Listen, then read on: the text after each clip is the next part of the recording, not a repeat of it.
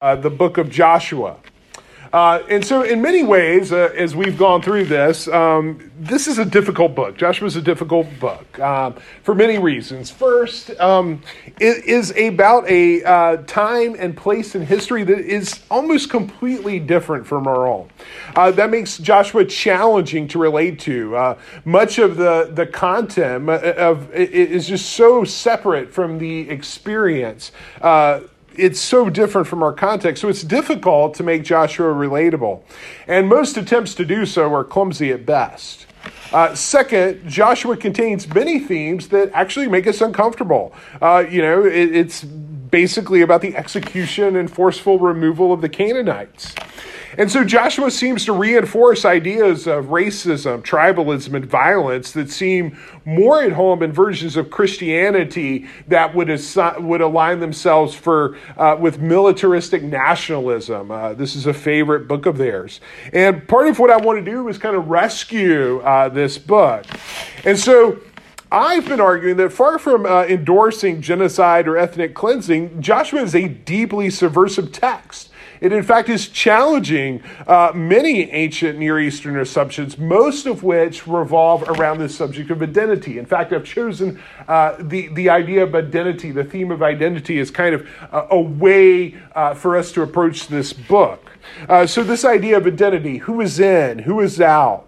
What makes someone an insider or an outsider? And what should we think about identity, particularly as it relates to the church? And that's become a very prevalent topic. Identity politics. We hear this word all the time. Tribalism. It's everywhere. And so I think it's these ideas and looking at this concept of identity that Joshua focused on, and mostly is purposely subverting common assumptions of his day that makes this work relevant to us.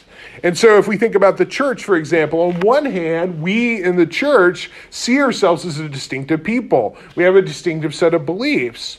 On the other hand, we are called to be a people who love their neighbors, who consider others before ourselves, and we pledge loyalty to Christ rather than family or tribe or king or nation state.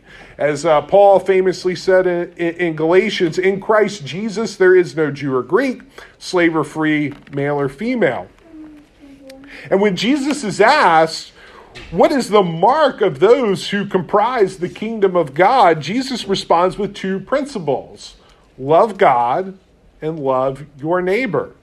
In other words, there's the particularity of the allegiance to God, but then there's also the universality of the concern for others. And Jesus makes it clear that adopting one means also adopting the other. He refuses to divide those two concepts. And so I think we need to think through these issues of identity, because the task is not simple. It's very daunting, because we live out our ethic in a world that is not perfect. I don't know if you've noticed this or not, but our world is complicated. It's broken. It's fallen. And it limits our ability to project our ideals. And so it requires not easy, simple solutions, but rather wisdom. And I think it's this wisdom that the book of Joshua is trying to develop to find its own way to work out its ethic in this broken and complex world. And so on its surface, Joshua is a simplistic story, right? I'm going to kind of give like a broad idea about where we've come and then lead to this conclusion, because I think it does kind of tie things together. So on its surface, the Israelites enter this land of Canaan, this land that was promised to them of God, and they take the land from the Canaanites. That's kind of the simple story. That's the one we teach in Sunday school, and we grew up with. If you've been in the church, that's what you know. And so you grow up hearing like the conquest is kind of like this good versus bad story, right? Very very simple. Evil's defeated, and the Israelites were able to do this because they were obedient to God. When they obey God, good things happen. And when they don't obey God, bad things happen. And Joshua details example of both. The Israelites follow God's rules when they attack Jericho and the walls come tumbling down. However, they attack another city called Ai, and they don't follow the rules. They do things in their own initiative, and they're defeated. Now, this is exactly how the world looks like if we read, like, for example, Deuteronomy. Deuteronomy kind of has this real simple view of how things work. And in fact, Joshua references much of Deuteronomy with direct quotes. If you do the right thing, you receive God's blessing. If you do the wrong thing, then you receive God's curse. That's kind of the theology of Deuteronomy. It's a very simple, it's a very mechanistic view that provides a clear and certain approach to life. And at times we find that appealing, right? Like we kind of want these really simple answers to things. We want certainty, you know? Who wants to have debates all the time? We want to know what the truth is. But the problem, and I think it's a problem that if we're honest, that any of us who have actually, lived in the world have figured out is that life is never that simple.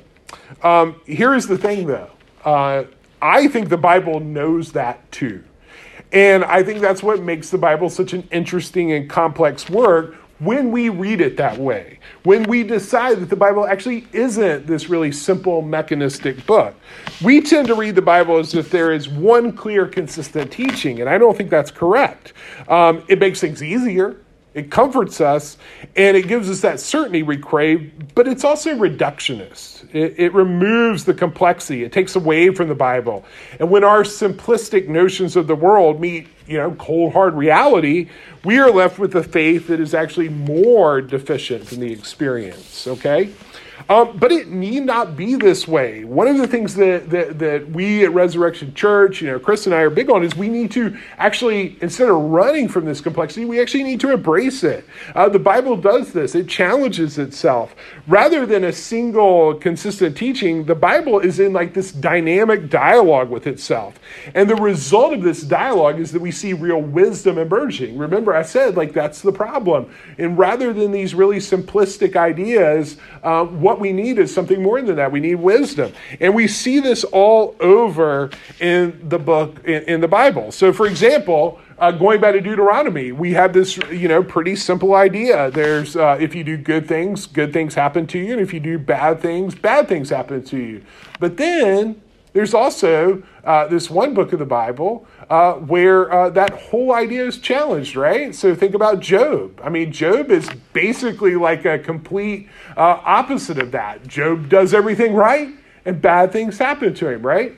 Now, what do we do with that? Think about the book of Proverbs, right? The book of Proverbs is, here's some smart things to do. And then right after that, we have the book of Ecclesiastes, which is like, the world's just crazy, man. You can do what you want and just crazy stuff happens. I don't know. It's like totally different. You can think of something even like there's the book of Nahum. You probably never read Nahum. But the book of Nahum, if you have read it, is about how terrible the Assyrians are. And the Assyrians were really terrible. They were basically like the Nazis of the ancient world. But then right next to Nahum, you have the book of Jonah. And remember, Jonah is about God saying, hey, I care about those people too. So, the Bible is a lot more complex than we give it credit for a lot of times. And I think that it's that complexity that we need to embrace. When we began our study of Joshua, I compared Joshua to the song by Bruce Springsteen, Born in the USA. Okay, so if you know this song, it's got this really upbeat, patriotic chorus. And that's what most people focus on. But then if you listen to the lyrics of the song, it's actually not very upbeat. It's actually very pessimistic. It's challenging the idea of the patriotism that underlies the chorus. And it's really interesting because a lot of, they'll play this song at patriotic rallies, but if you listen to the words, it's like it's not right, So it's really interesting, and I think that's a good way to think about Joshua. Joshua's doing the same thing because the book of Joshua is a contradiction of itself. The book begins with this theme that the land of Canaan must be taken over and possessed, that the Mosaic law must be obeyed, and all the Canaanites must be exterminated. Now, as distasteful as we find some of those ideas in our modern world, these goals would have actually been like completely consistent in the ancient tribal societies, right? I think we forget how brutal the ancient world is. Here's a quote I like. This is by Genghis Khan, and I think it captures this tribal mentality. There was actually a few years ago, there was a Genghis Khan exhibit at the History Museum here, and we went, and they had this quote up on the wall. I thought, oh, it'd be nice if we got that cross-stitched and put it up in the kitchen, but Tamsin wasn't for it. The greatest happiness is to scatter your enemy, to drive him before you, to see his cities reduced to ashes, to see those who love him shrouded in tears, and to gather into your bosom his wives and daughters. I mean, that is a kind of brutal approach to life. And it's horrifying, but I think it gives you an idea about like what the norm was back then. There's another quote I'm fond of by Thucydides. The strong do what they will, and the weak suffer what they must. But here's the thing about Joshua, though. While it's written in this style and this language of the typical ancient conquest narrative, it's actually constantly challenging these ideas. So if we look at the first 12 chapters, which is the first major section of Joshua, so Joshua's basically divided. There's 12 chapters about like conquering the land, and then there's like another 11 chapters about how the land's distributed that are really boring, and then we have their conclusion. But if we look at the 12 chapters, we find this dialogue, this dynamic dialogue that that actually challenges, is full of contradictions. While we have an account of three battles that are fought against the Canaanites. There's the battle of the city of Jericho, there's the battle of the city of Ai, and there's then a battle against a combined Canaanite army.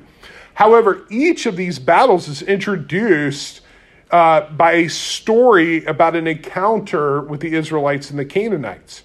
And what is interesting is these counters that introduce the battles actually occur on an individual level, right? So they're not these abstract ideas, they're not these battles, but they're actually like real people having real interaction with each other. So for example, the story of Rahab, who's a Canaanite, introduces the Battle of Jericho.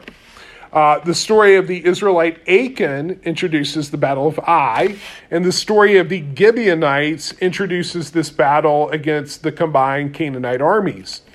And all three illustrate the contradictions that we see in Joshua.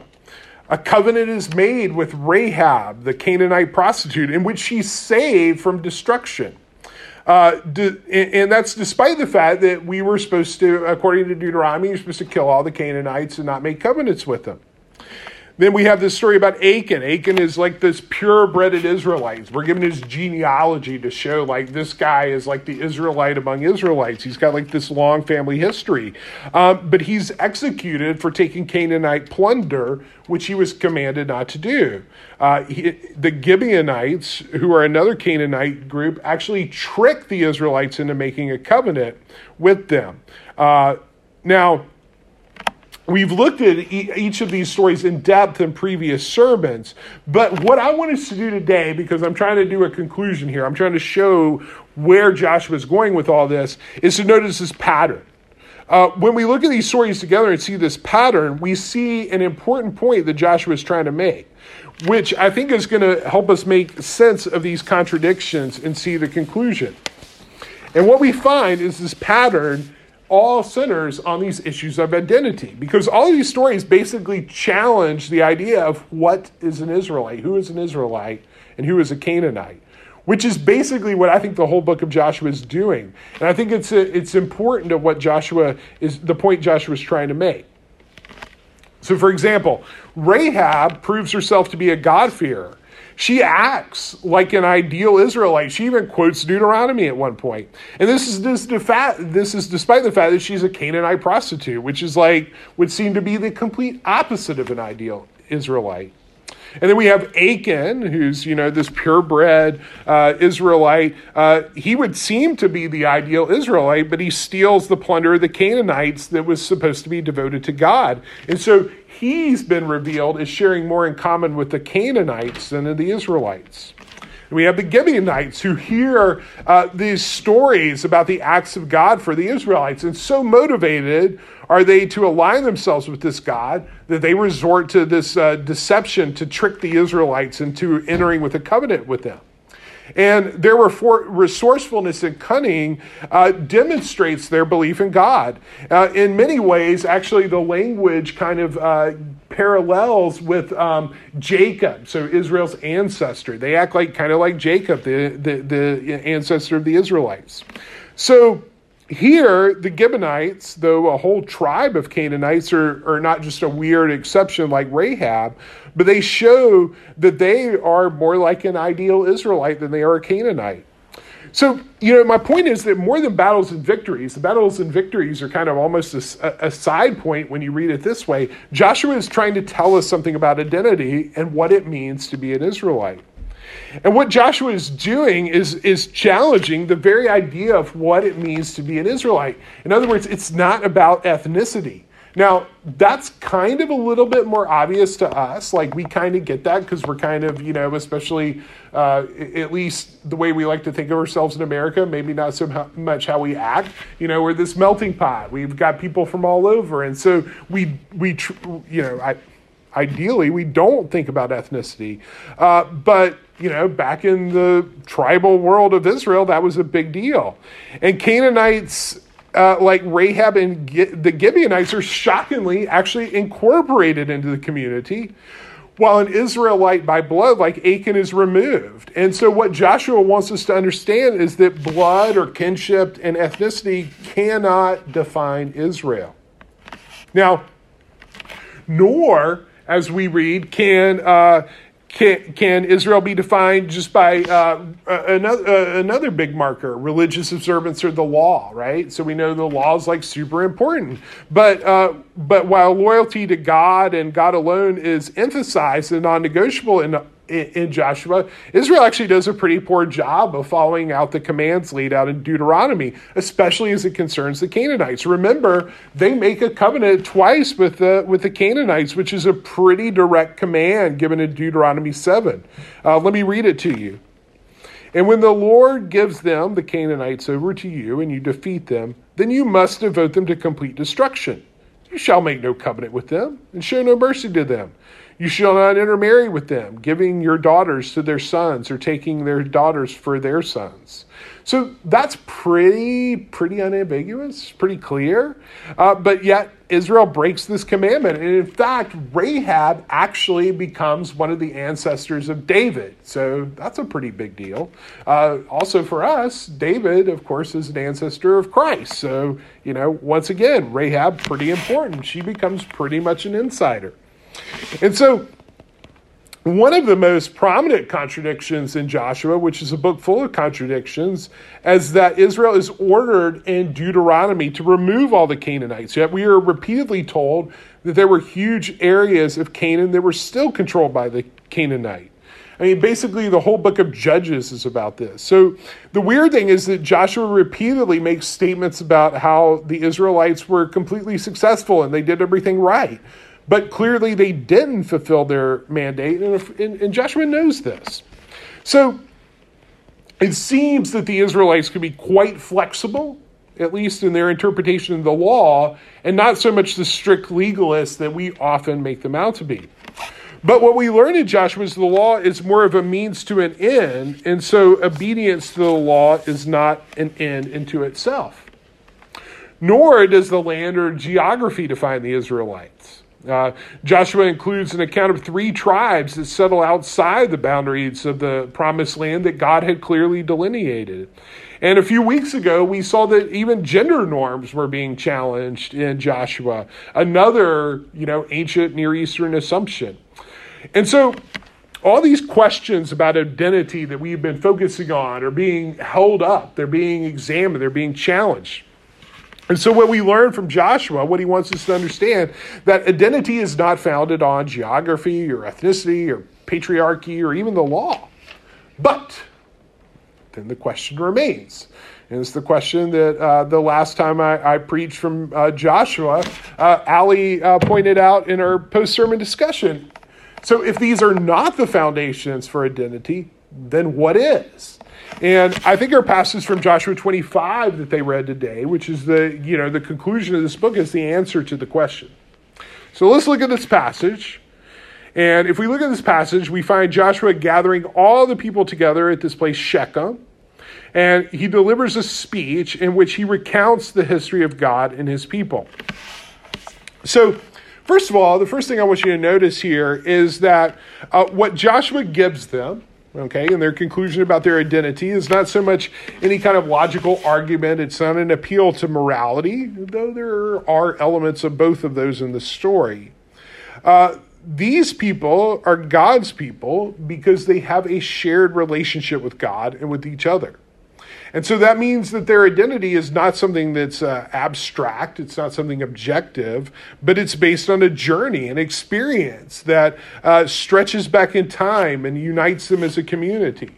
In other words, they are not autonomous, disconnected individuals, but they're people who were rescued from Egypt. These are people whose God overcame the Egyptian army. They overcame the prophet Balak. They overcame Jericho, and they were given the land that was promised by God. They were a people that were brought together because they have encountered and experienced God. They are part of God's story. So my first point about identity as God's people, or what it means to be an insider, what it means to be an Israelite, what it means to be a Christian in our context, and that it's based on a relationship. It's based on a relationship with a history, and it's experiential. But also, notice what this passage tells us about this relationship. What do we read in verse 2? We read that long ago, your fathers lived beyond the Euphrates, Terah, the father of Abraham and of Nahor, and they served other gods. So the passage starts off by telling us, let me tell you something about you Israelites. You guys are actually like idol worshipers. You're actually pagan. You're not from here. You're outsiders. You started out as outsiders. In fact, Abraham's family was from a city called Ur. And what we know about Ur is it was a center of moon worship. Furthermore, even the names Terah and Sarah, we know, are named for moon deities. And so the people of Israel can't claim any kind of special status because of righteousness or anything like that, because their origin is not in the promised land. In fact, they're actually a stone's throw away from Babylon, which is, of course, like the big terrible place in the Old Testament. And what Joshua is trying to explain is that they are actually not too different from the Canaanite rivals. They come from a pagan and idolatrous background. They were outsiders. And so that begs the question, what is the difference between the Israelites and the Canaanites? If they are both come from pagans, what is their difference? And so that leads to our second point. It can only be one thing. It's this and only this. It's the action of God. It is God who defines their identity because it is God who called Abraham out from among the idolaters. I think it tells us in Acts that Abraham was a pagan dwelling among pagans. It is God who does everything in Joshua's retelling of the history of Israelites in these verses. Throughout the passage, the subject is God and Israel's the object.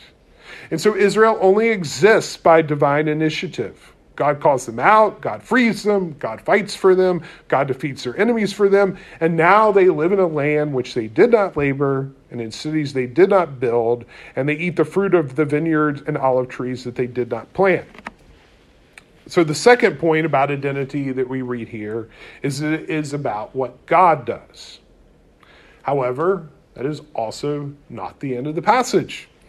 While Israel is the passive recipient of God's actions in 13, in verse 14, there is a change. Joshua demands that the people reject all other gods. Joshua demands that the people make a choice. Choose this day who you will serve. The people may have a relationship with God. They may have been called out by God, but they still must respond to that call. We have seen that the Israelite Achan chose the gods of Canaan over Yahweh. We have seen Rahab rejected the gods of her people and instead risked everything for Yahweh. Their identity was not set, but it was rather based on their choice to serve Yahweh. This passage uses the word serve. It's avad in Hebrew. It uses it over and over again. Verse 2 reminds the Israelites that they once served other gods. And then in verses 14 and 15, the word served is used 7 times to refer to this choice between Israel. If you keep reading the passage that I kind of cut off for time's sake, in verses 16 through 24, we find another set of 7 times in which the word serve is used. So for Joshua, identity is also about choice. It's about who do you serve? Do you serve the God of the Canaanites or the gods that their ancestors serve? Or do you serve Yahweh? Identity then for Joshua is about making this choice. Now, while choosing among deities in an ancient world is probably a weird and distant idea to us, whom we serve is not. In reality, we always are making this choice. And so ultimately, I think that this is a choice about loyalty. Who are we loyal to? How do we orient our life? Do we commit ourselves to things like prosperity? Do we commit ourselves to pleasure?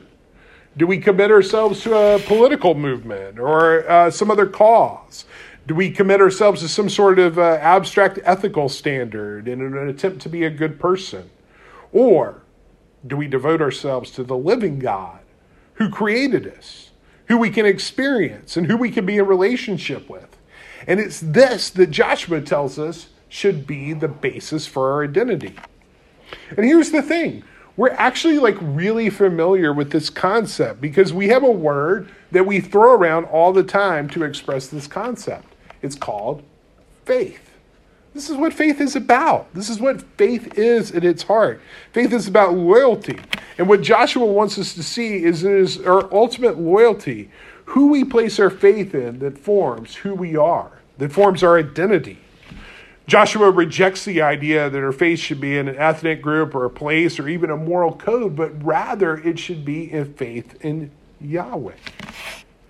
So what does that mean for us? Well, if we read the book of Hebrews, it tells us that the most perfect representation of Yahweh, of God, is Jesus.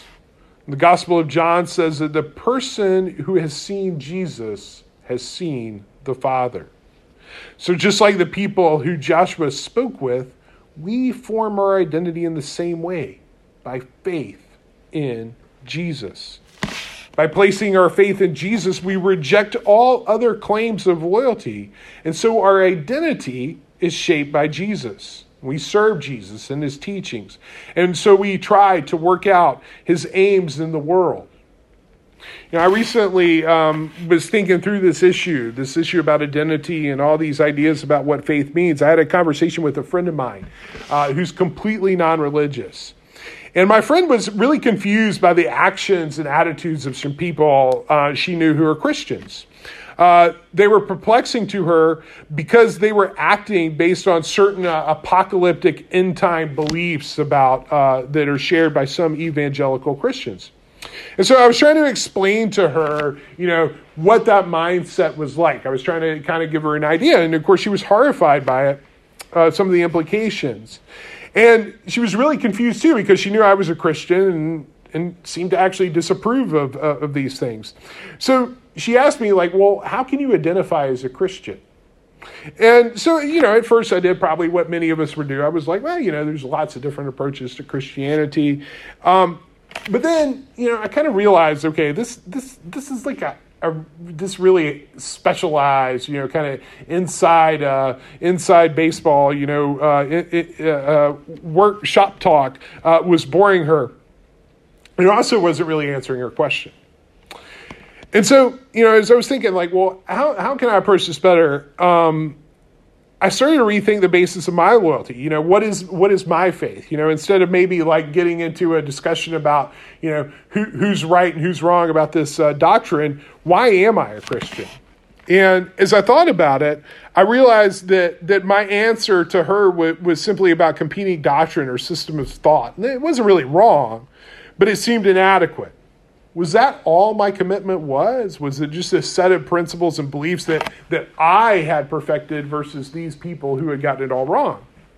Well, in terms of Joshuan identity, just following a set of legal principles and making sure you have the right interpretation isn't what identity is about. And so as I thought harder about it, I answered her question as to why I was a Christian a different way. And here's what the answer I gave was: because of Christ. I told my friend that when I read the words of Christ, I see a beauty, I see a purpose, I see a wisdom that rises above everything else. There is power and authority in Jesus' words. I mean, who among us can read the Sermon of the Mount and not walk away a changed person? Just think about when you read and study the parable of the prodigal son or the Good Samaritan. I mean, they're amazingly captivating about what it means and what it means for us as a person and what Christ is trying to teach us about the world. When Jesus describes the kingdom of God, I'm mesmerized by this perfection of Jesus' vision.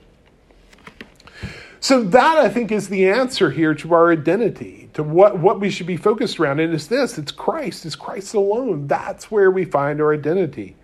And if you think about, as we look through Joshua, what Joshua is trying to do, Jesus is someone that we experience, that we have a relationship with him. He's not an abstract set of doctrines. He is a person that we can relate to, who calls us out and speaks to us, who dies for us and challenges us to build a better world, who asks us to be part of the world by placing our faith in him and his vision of love of God and love of neighbor. And this is the world. This world that he lays out is the world as it should be. It's a vision that we are called by Christ to share in and take part in. So that makes this compelling. It makes it, we are compelled to reject all other competing visions and instead place our loyalty and faith in the person who illustrates, proclaims, demonstrates, and ultimately gives his life for this world. He defeats the greatest obstacle of all, death, so that we can have life and have life more abundantly in a world that has been made right. And I think it's here in Christ, in this, that our identity is found. So choose now whom you will serve.